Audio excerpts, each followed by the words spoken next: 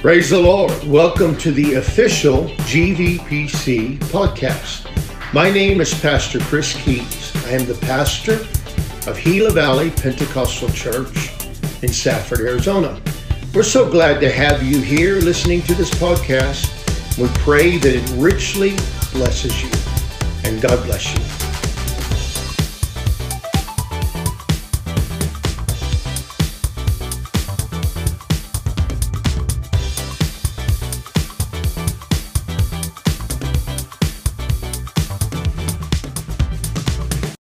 I asked Brother Joel, he said he didn't know it. I guess I just enjoyed singing an old song on Sunday. And I was singing this as I came up, and Sister Ariel recognized it. Brother Joel didn't. He's too young, huh? Yeah.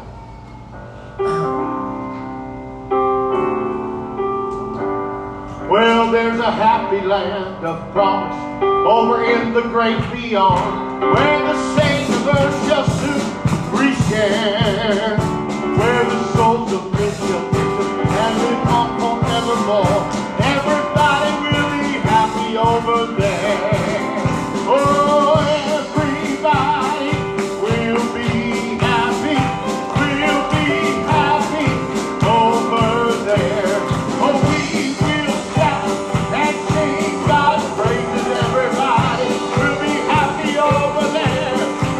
I said now everybody will be happy. We'll be happy over there. We will shout and sing God's praises. Everybody will be happy over there. Well, mothers, fathers, sisters, brothers will be singing round the throne in that land where no one ever knows a care. Oh, and the Christians of all ages will join in the triumph song. Everybody will be happy over there. Now everybody will be happy. We'll be happy over there. Well, we will shout and sing God's praises. Everybody will be happy over there. We'll meet the one who saved us, who kept us by His grace, who brought us to this land so bright and fair.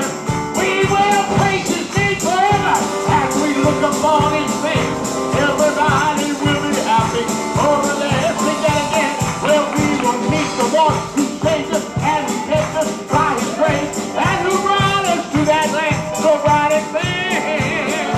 We will praise His name forever as we look upon His face. Everybody will be happy over there. I'll take out everybody will be happy.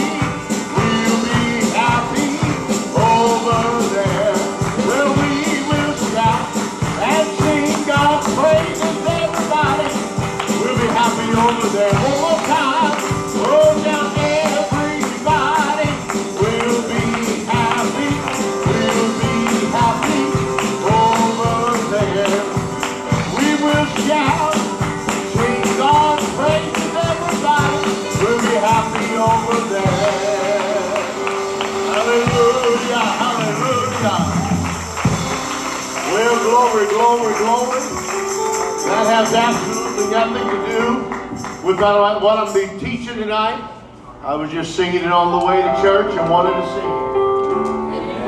Amen. We need some of those old songs, don't we? We were up top yesterday, and I saw that box of song books, and I should have grabbed me one. I think I have one at home, but I should have grabbed me one. Amen. Mark the 8th chapter, since you're standing. Just remain standing. The first verse.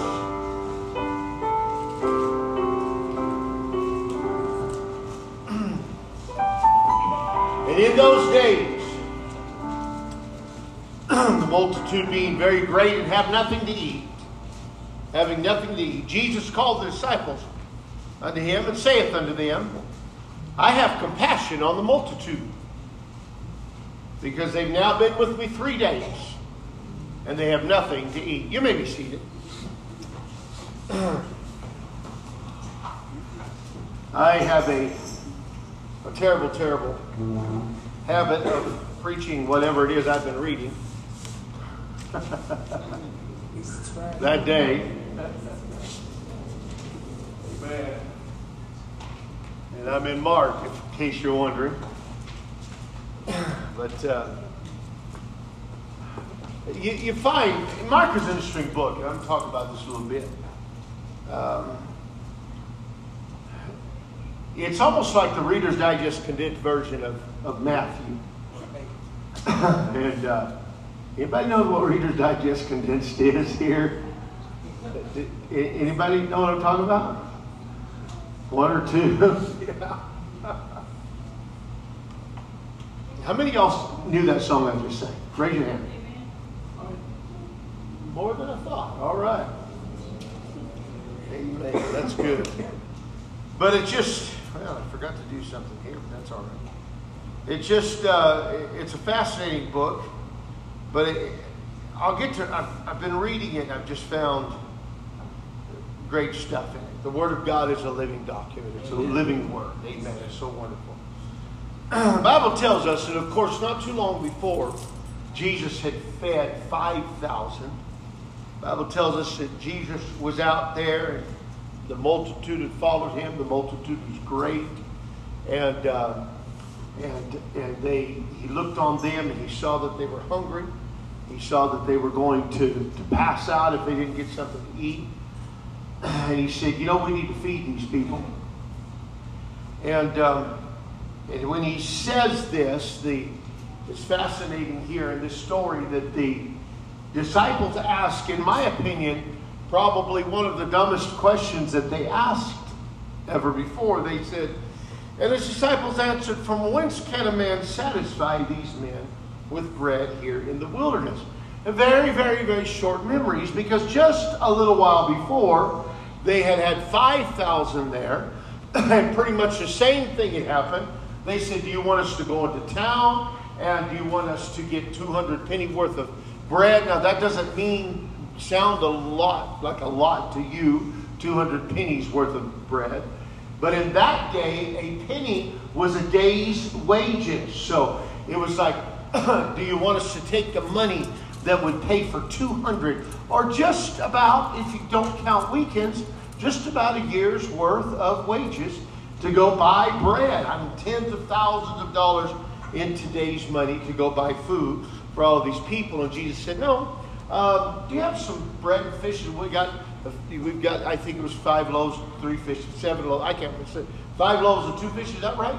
I forget now. Yeah. And 5 loaves and 2 fishes, and he broke the bread, and they fed 5,000, and including women and children. And when they were done, they gathered up the pieces. There were 12 baskets full. I read something one time, and years ago I read a novel. It was a novel.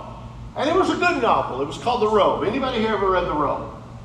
Anybody know who's ever read it? Nobody reads. Okay. But I read a novel called The Robe, and it was interesting. It was just, like I said, a novel. And it talked about this particular instance, and what they come to the conclusion in this novel that happened was that more people in the crowd had food than people thought, and they began to share with one another, and it was really more about sharing than it was about a miracle. That's not what happened. Amen. Jesus began to break the bread. It's interesting whenever Jesus blesses things and begins to move it out there. Amen. There's more than enough. And so we had that happen not too long before. And here we have a similar instance. This time they've been for 3 days, and everybody's hungry. And he says, these folks are hungry and they don't have anything to eat. And the disciples say, how are we going to do it? So, what's wrong with you people? Right. Amen. You know, this chapter that I'm working through, and I've been reading today, and I've read it probably 10 times today in studying it. This chapter is such an illustration of the denseness and the hard-headedness and the inability of carnality to see spiritual things. As we go through the 8th chapter of Mark, and like I said, I was reading it today, and went on to the 9th chapter, I went on to the 10th chapter, I came back to the 8th chapter, began to read again. As we go through this, we see the illustration of people who are not thinking in a spiritual way. How in the world are we going to do this? Jesus says, how many loaves of bread do you have? Well, we've got 7 and a few small fishes. And that could have been, who knows what kind of fish they were. They weren't salmon and they weren't halibut, I'll guarantee you that. They might have been sardines. They would catch many, many, many sardines in the Sea of Galilee, and they would catch tilapia there too. And so it could have been either one of those. And so they said, well, we got a few small fishes, and they weren't really good fishermen, because fishermen are always like, we got big fish. But we got a few small fishes and 7 loaves, and the Lord says, okay, bring them here. Let's take care of this situation. Amen. How many times have you been kind of in the same situation? We suffer the same carnal way of thinking. How in the world is God going to take care of it this time? I was reading in Joshua 21st chapter in the 43rd verse. It said, and the Lord gave unto Israel all the land which he sware to give unto their fathers, and they possessed it and dwelt therein. And before this part of the scripture, it goes through what God gave to each tribe and so on. And the Lord gave them rest round about, according to all that he sware unto their fathers. Now notice what he's saying here. The Lord sware to give unto their fathers. He made a vow. He made a covenant that he was going to give this to them. And then according to all, he made a covenant to swear unto the fathers. And there stood not a man of all their enemies before them. And the Lord delivered all their enemies into their hand. And then it says, there failed not aught of any good thing which the Lord had spoken unto the house of Israel. And all came to pass. What are you saying? I'm saying when God says, I will do it, and I will take care of it, and I promise, his promises are yea and amen. Amen. There's no variables or shadow of turning in him. And Jesus, he showed it before with the 5,000. He walks up, he says, we need to feed these people. They're like, how do we do that? Well, think back. Later on, he talks about it a little bit in the chapter. And so he breaks the bread, and he hands out the fishes, and when it was done, they had 7 baskets full, and they fed 4,000 plus. Amen. What a beautiful thing. And then we continue to see the parade of carnality in this chapter. And the Pharisees came forth. I suspect that the Pharisees were there with them at this time. There's kind of an indication that they were there in the midst of this. There were always some Pharisees that were following Jesus around. There were always some Pharisees that were questioning him. There were always some Pharisees that were asking about things. Does anybody know here where the Pharisees originally came from? What was their origin? I mean, Sanhedrin. The Sanhedrin was they were part and parcel of the same. But where did they originally come from?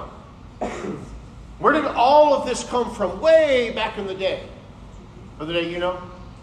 Babylon? I don't know. No, the Pharisees came from those that whenever Jethro came to Moses, and he said, you need to get people to be judges over the people of Israel. You need to have somewhere 10 over this, over that. And they developed an institutional system to be lawgivers over the people of Israel. It started out really, really good. Right. It was something that was set up. I believe that Jethro, who was the high priest of Midian, and we're not really sure what that entailed because the scripture doesn't go into it. But undoubtedly, and there is, and I've done a little study on this, there were those that worshiped the Lord God Almighty there that were part of this group of people. They were not Israelites, but they did worship. There were those outside of the Israelites that did have a concept of who God was. And so he was probably one. He came to Moses. He says, look, you need to do this, you need to do that. They began to set things up so that Moses could take care of stuff. And that's where it all started. But as happens so often with institutions and organizations, I've watched this happen at various times. They become corrupted by carnality.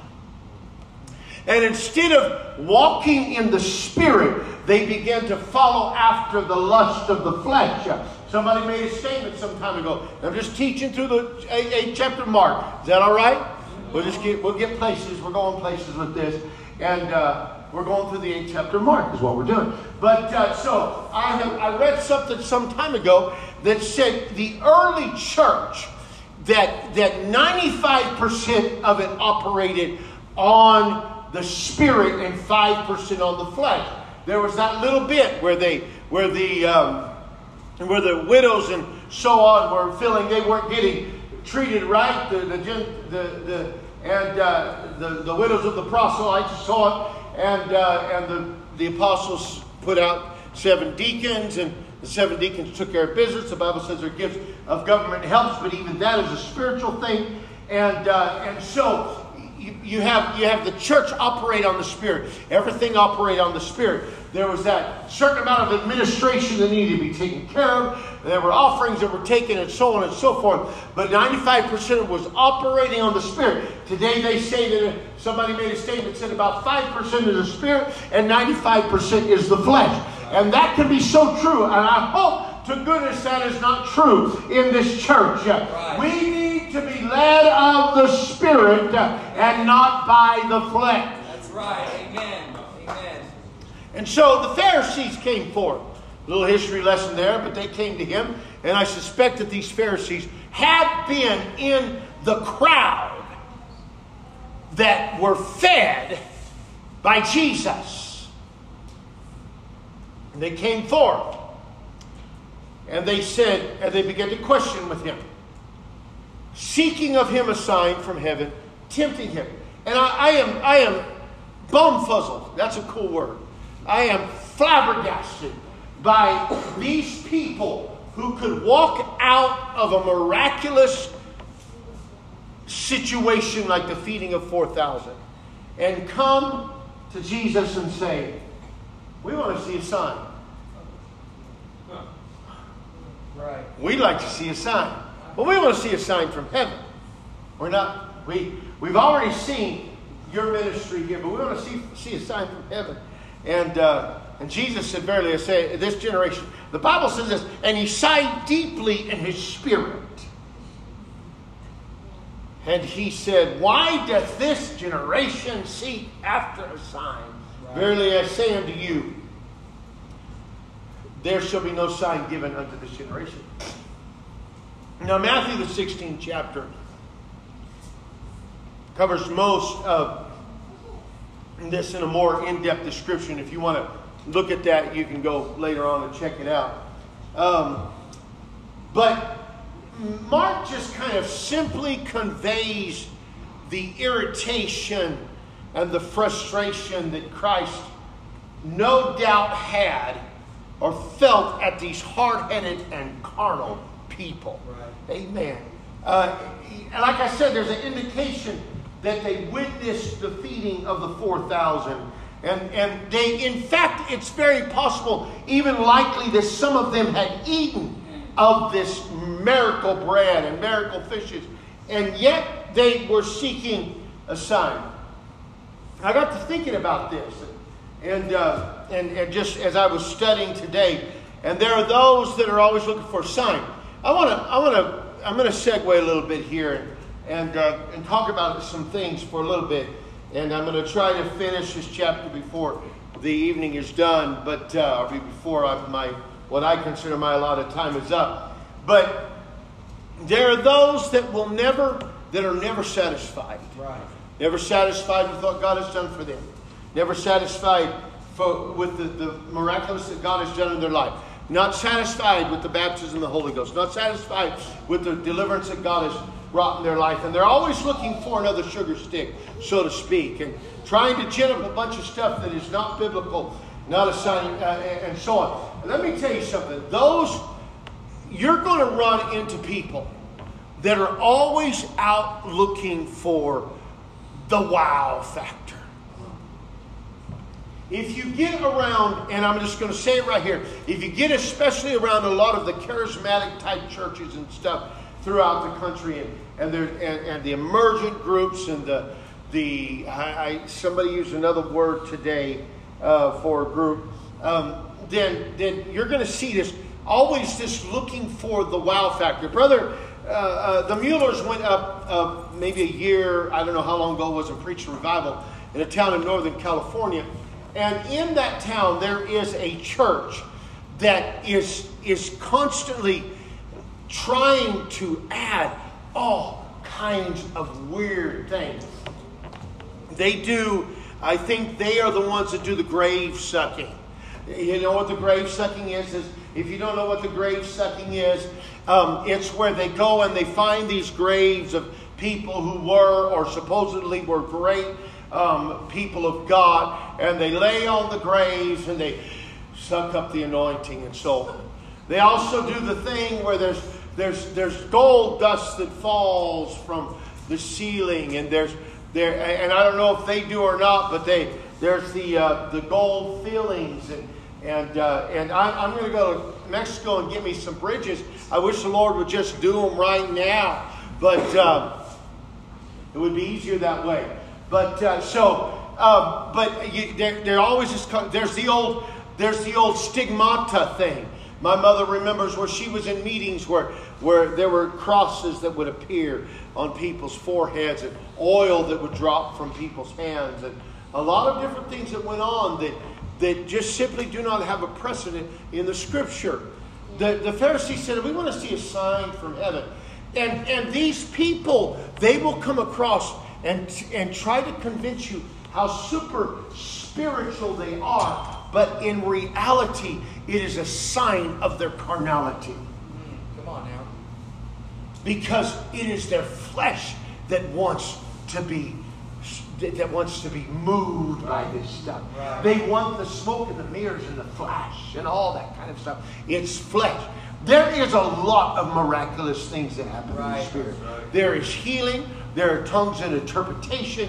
There's prophecy. There's all of this sort of stuff. But it has to be dictated within the confines of the Scripture. Come on now. That's right. If it goes against the way the Scripture works, something is wrong. And we know that, and I think that as we move deeper in the Spirit, and I want to see a deeper move of the Spirit, I want to see more of the gifts. The Bible said to come the best gifts and so on. We understand the context of that. But as we begin to move into the gifts of the Spirit, make sure. That's why when we're moving, the Lord is moving, and tongues come forth. I will not allow tongues just to go willy-nilly. There'll be maybe one, maybe two, at the most three.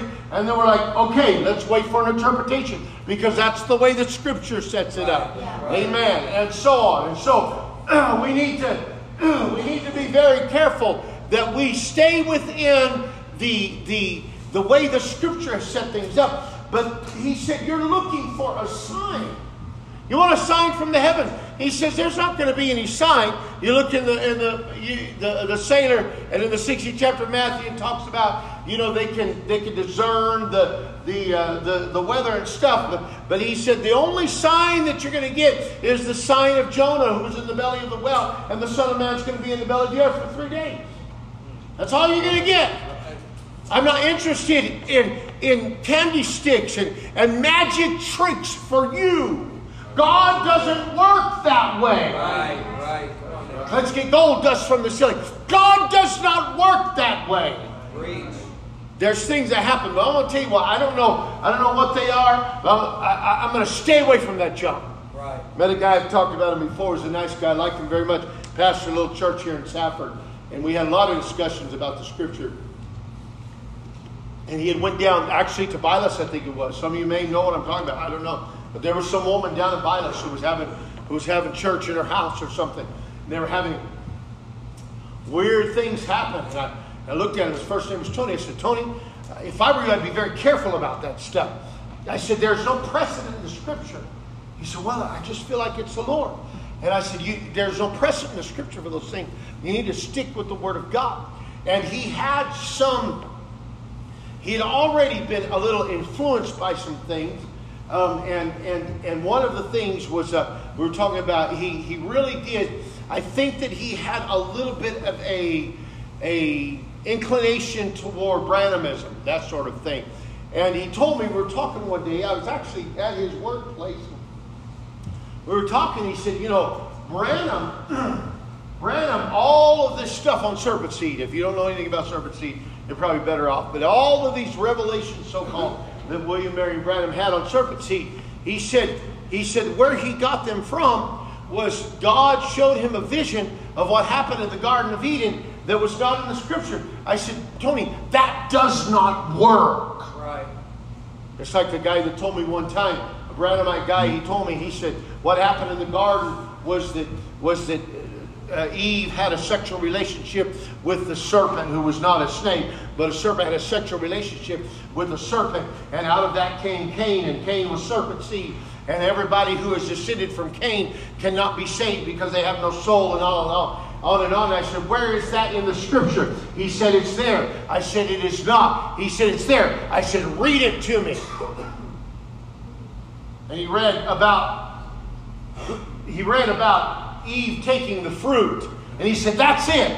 I said, no, it is not. Right. Scripture says that Adam knew his wife.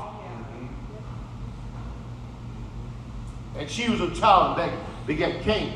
And I said, that is not what it says. He said, well, you got to read between the lines. I said, no. That's not the way it works.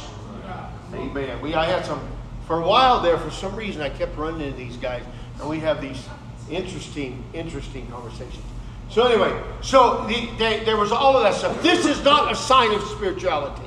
When you run into somebody who's got all kinds of, they're connected to all kinds of revelations and stuff, you know what? Turn around and walk away. Amen. They've got all of this stuff, and the Word of God is right. Hallelujah to the Lamb. Amen. You don't need that garbage. Amen.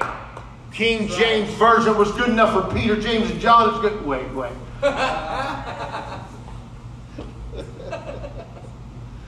Amen. That's carnality. If you didn't get that joke, you can ask me about it later on. But so it goes on. So after this happens, then we begin to move into something else. And the Lord was always ready to use whatever was going on at the present time to teach lessons to the disciples. Now the disciples had forgotten to take bread. Neither had they in the ship with them any more than one loaf. It's like, we got one loaf of Wonder Bread. And he charged them, saying, take heed, beware of the leaven of the Pharisees and of the leaven of Herod. And sometimes I look at all of this. I don't think the disciples were dumb. Because they're probably up there. The Bible says we're surrounded by so great a cloud of witnesses. And some of them may be, hey, let's check out Gila Valley Pentecostal Church. Right? What is he saying? So I just want to make that clear. I don't think they were dumb. But sometimes they were kind of carnal. And they thought in carnal ways. And they reasoned in carnal ways. And the Bible says they reasoned amongst themselves. Is it because we have no bread? What do you think? We forgot the bread. I didn't forget the bread. You forgot the bread. You're the guy who's supposed to go buy bread. No, we forgot the bread. And he's telling us we've got to beware. Were you going to buy some bread from Herod? Is that, what's he talking about? Amen. And you know, it always seemed like it really does seem like the disciples were always short on food. Do you ever notice that? They always seem to be, and it's so understandable because in Mark the 6th chapter, when he sent them out on a preaching tour, he called unto him the 12 and began to send them forth 2 by 2 and gave them power over unclean spirits, Mark 6 and 8, and commanded them that they should take nothing for their journey save a staff only, no scrip, no bread, no money in their purse. And so now they got a little bit in the habit, and now they're not on the preaching tour, and they keep forgetting to bring food. And so, it never seemed, well, we don't have any food, but this kid does, you know. We got 7 loaves, and now we don't have anything left. I wonder what happened to the 7 baskets of bread. Maybe this was a little way later down the road, they'd eat it up. But now it is the disciples' turn to feel the exasperation of the master. He already sighed deeply in his spirit, dealing with the Pharisees, and now he's looking at his disciples. He's like, why in the world have I gathered around me? Right.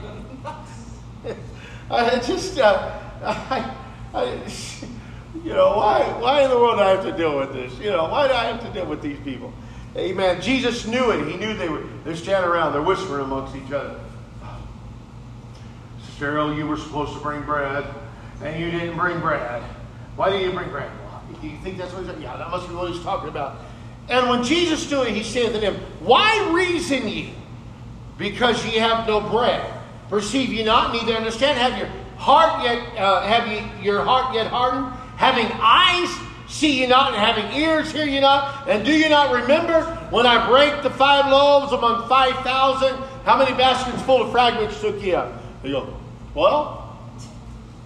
And when the 7 among 4,000, how many baskets full of fragments took ye up? They're like, oh, 7. He said, how is it that you do not understand?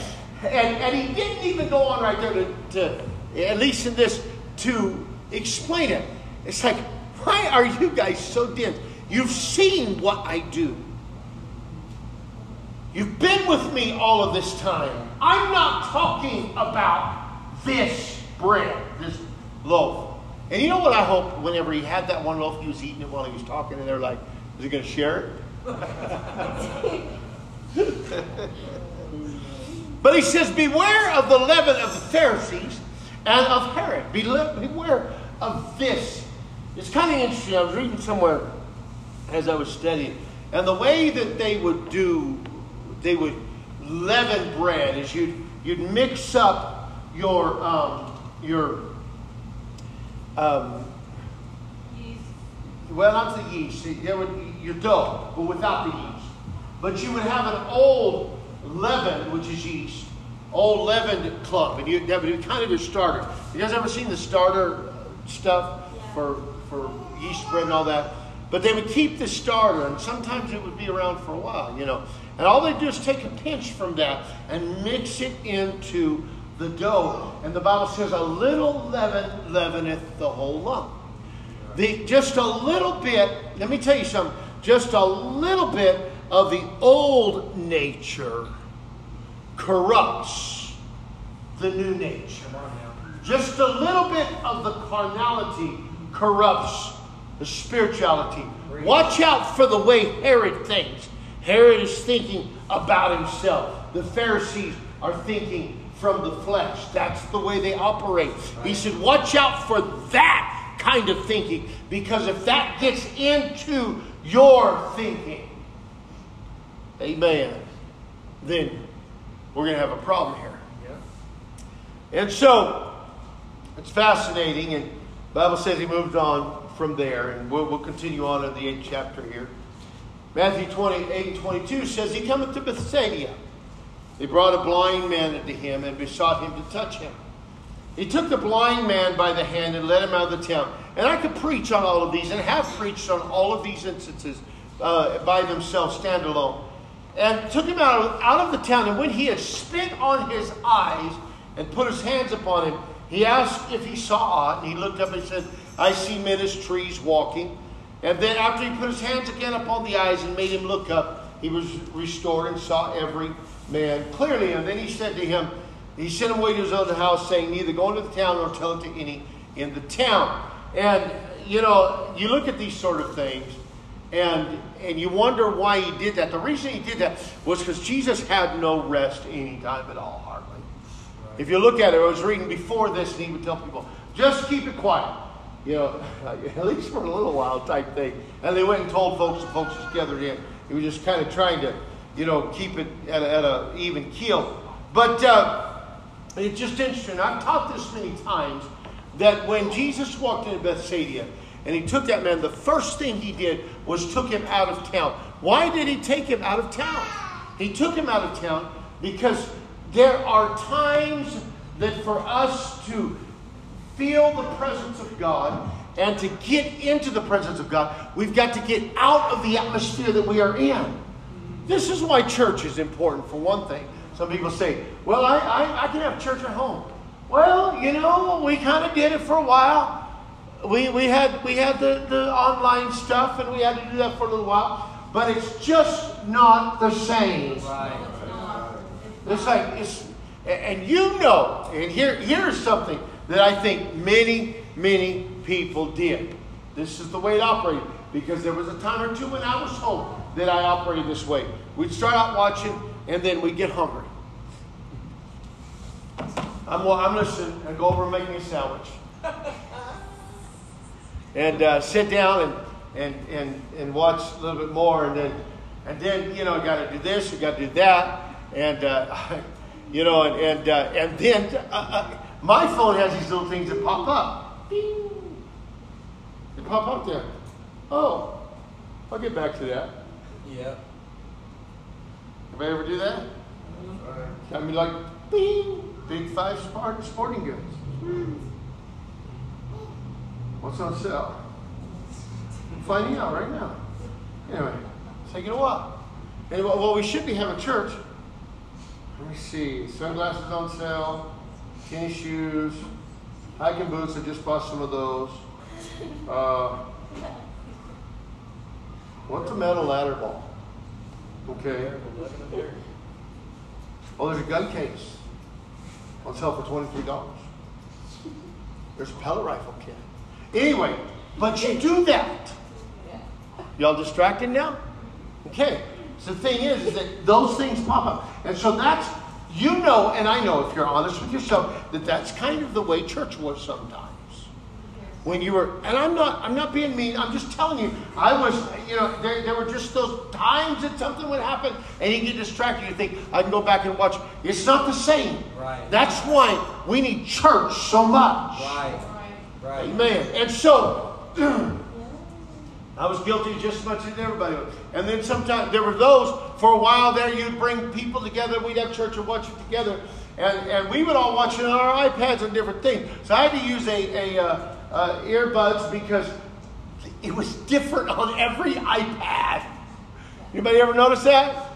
This one's delayed from this one, and so on. So it's just the way things are. So Jesus said, I'm going to take him out of Bethsaida. Because this, in fact, the scripture says this in Matthew 11:21, woe to thee, Chorazin, and woe unto thee, Bethsaida, for if the mighty works which were done in you had been done in Tyre and Sidon, they would have repented long ago in sackcloth and ashes. And the problem was this was a carnal, unbelieving city. And so Jesus, to heal this man, needed to move him out of the situation. Sometimes we have to, and this is why people need to be in church. This is why people, sometimes you need to walk away from a situation if you want God to help you. Amen. And it goes on even more so with that situation, because the Bible says that he spit on his eyes. How did he spit on his eyes? I think it's Adam Clark. I believe, is that his name? Adam Clark, commentator, made a statement at one point. I think that's who said it. He said that what he believes happened there was that when you're blind, and this guy's eyes had probably been kept closed for so long, they gummed up. Yuck. Eye boogers, you know how it is, but really, really bad, you know. And just say gummed up really bad. And he probably couldn't even open his eyes.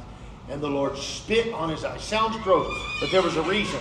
It's like Sister, I'm sure Sister Denise probably does this if she hasn't, but she will with the kids. There's something on their face. She goes, "You ever did that?" You know what I'm talking about. It's spit clean. Come here, Macasha. Where did that get on? Amen. And I know my mom did it, and I've just seen it many times. And spit on his eye, and he broke them loose so his eyes could be open. Sometimes for healing to happen, something has to be stripped away. Amen. There's a lot of people that want healing, but there's so much gunk between them and the presence of the Lord. Right. And God is unable to move because they're all crudded up with the stuff of the world. First of all, he had to get him out of the atmosphere of Bethsaida. Then he had to clean that junk up. And he said, "What do you see?" He said, "Well, I see shapes and figures." And he touched him again and he healed him. Amen. Amen. You want healing? Sometimes there's so much stuff hindering that God cannot heal until it's removed. And you need to think about that. We all need to think about that. Amen. And on it goes. Jesus went out with the disciples in the towns of Caesarea Philippi. And by the way, he asked his disciples, saying unto them, "Whom do men say that I am?" Now, I'm going to try to move this through this pretty quickly. Again, Matthew 16 gives a much more detailed description of this account. But the Bible says that he looked at them and they said, "Well, some say you're John the Baptist. You know, you're like the baptizer. You're like this guy that's preaching repentance. And some say you're like Elijah," and on and on. And he looks at them and said, "But who do you say that I am?" And Peter says, Peter in a at least at that time, somewhat of a rare instance of revelation and spirituality, said, "Thou art the Christ, the Son of the living God." And we know what happened. Jesus said, "Flesh and blood hasn't revealed this to you. Father in heaven, you're going to have the keys," etc., etc. And so then the scripture says this. After this happened, after Peter steps out of his flesh into a realm of revelation for just a little bit, the Bible says, "And he began to teach them that the Son of Man must suffer many things and be rejected of the elders, of the chief priests and scribes, and be killed after 3 days.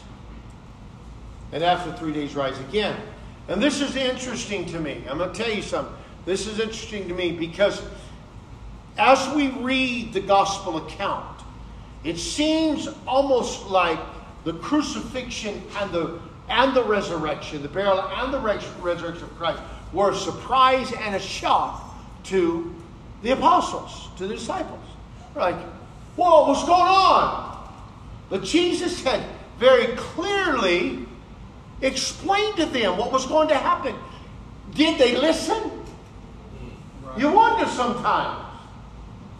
And it's saying that's not necessarily a criticism. It's just a fact of life. I was talking to Brother Joel today. We're talking about, I was out walking. I was just walking, and I'd been praying and all of that, and I'd found a road to walk. I was just walking, and Brother Joel calls me. So he's got some questions about the Bible, and we're talking about reading the Bible, because you need to read the Bible. You need to read the Bible every day. Occasionally I miss a day, something happens, but I do my very best to get up in the morning and spend time in the Scripture.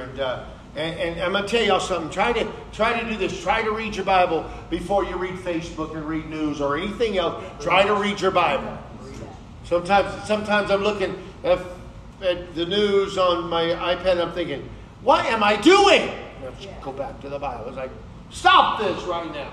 You can do that later on. Yeah. Amen. And so we were talking about that, and we were talking about, and I mentioned something. We were talking about how much you read, how fast you read, and I'm a real fast reader. If I want to, I can read really fast. At one time when I was a kid, I could read 1,300 words a minute with 90% comprehension. I tried the reading machine recently or something. I do about 600 now. So I'm a lot slower than I used to do, half the speed. But But I was really fast. I can read pretty quick. And if I want to, I can kind of speed read and all that kind of stuff if I want to. I find myself doing that if I'm not careful. You know, reading the middle part and kind of skipping the edges. Anybody read like that? Brother Nate knows what I'm talking about. You can read, and you get the basic concept. Yeah, there you go. You read it and kind of skip the edges. Yeah, Dana knows what I'm talking about too. We've done that. You know, and so I told Brother Joel there's times that I'll read and I'll realize I don't really know what was just said. So I go back and I've reread probably hundreds of chapters. Stop, go back, slow down, read the chapter again, and get through it. And so sometimes it's that way in talking. I'll be talking to someone, and like my wife, and after a while I'm not sure whether she's hearing what I'm saying, which I don't really blame her because I'm boring as all get out, you know, whatever I'm talking about. Rifles. But anyway, so I think I'm interesting. Anyway, so we're going through, they're talking. Jesus was talking and talking and talking, explaining this stuff. And I think sometimes they zoned out. Because when it came time for him to be crucified, they were like, what is going on? Right. This can't be happening now. Actually, it can. Because don't you remember, I told you all about that.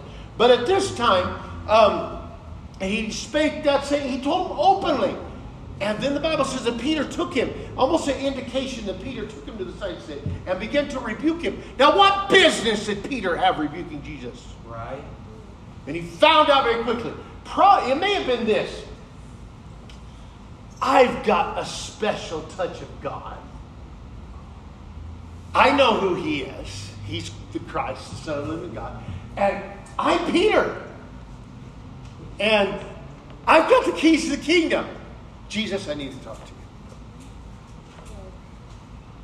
you. Now, you want to talk about crashing and burning. A few minutes ago, he had the keys to the kingdom. He looks at him and he says, he literally rebuked him. Jesus, no, it's not, it can't be that way. This isn't right. You know, we can't lose you. We're going to do whatever we can. I got a sword. We'll take care of it. You look at Peter in the garden and all that stuff. You talk about up and down and up and down and up and down. I mean, it was like bipolar, you know, chopping it off, running for his life. Amen. I'll never deny you. I never knew him, and so on.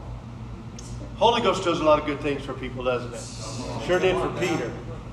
But here he is. He's had all of this. He thinks he has this one up on everybody else. He's got this special dispensation with the Lord. And he says, no, don't say that. And the Lord turns around where everybody can hear him and says, get thee behind me, Satan. Yeah.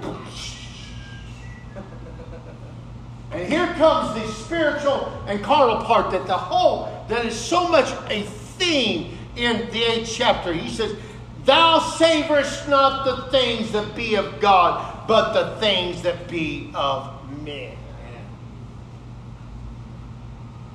Amen. And he looks at him. He says, if any man come after me, let him deny himself and take up his cross and follow me. Which is an interesting statement considering they probably did not really understand the concept of the cross yet. He had explained, but they didn't really understand that. But a lot of this stuff, I've got a feeling that after Jesus had ascended, the Holy Ghost had fallen. They're walking along, one of them says, you know what? I think I know what Jesus was talking about. Yeah. Amen. And then one of the greatest statements, and I'm going to close. For what shall it profit? For whosoever will save his life shall lose it, but whosoever shall lose his life for my sake and the gospel, the same shall save it. And what shall it profit a man if he gain the whole world and lose his soul? Or what will a man give in exchange for his soul? I know some people give a whole lot of small stuff in exchange for their soul. They'll give up. They'll sell out for a mere morsel of meat, like Esau did. Whosoever therefore shall be ashamed of me and of my words in this adulterous and sinful generation, of him also the Son of Man be ashamed, when he cometh in the glory of his Father and holy angels. It's fascinating, and I'm not going to read it, but the 9th chapter, the very first verse sounds like it should be attached to the 8th chapter. And I don't know why they did not do that, whoever put this together, the translators did. But here's the deal. We walk a tight line many times between spirituality and carnality. The flesh, just a little bit of the leaven of this world, gets into your spirit, and it will mess things up all the time. Amen. Walk not after the flesh. Amen. Walk after the Spirit. If you walk after the flesh, you'll fulfill the lust of the flesh and so on. Read Romans the 8th chapter. And there just has to be something that happens in the lives and the spirits and the souls, hearts of men and women of God, that the flesh becomes buried beneath the presence of the Holy Ghost. Amen. Amen. How can you take up your cross and follow Him? You can only do it in the Spirit. Right. Carnal people don't carry crosses. Carnal people seek their own. Carnal people are looking for a sign. Carnal people are trying to figure all this out. Spiritual people carry crosses. Let's stand and worship the Lord. Thank you, Jesus. God, I love you, Lord. I love you. God, I bless your holy name.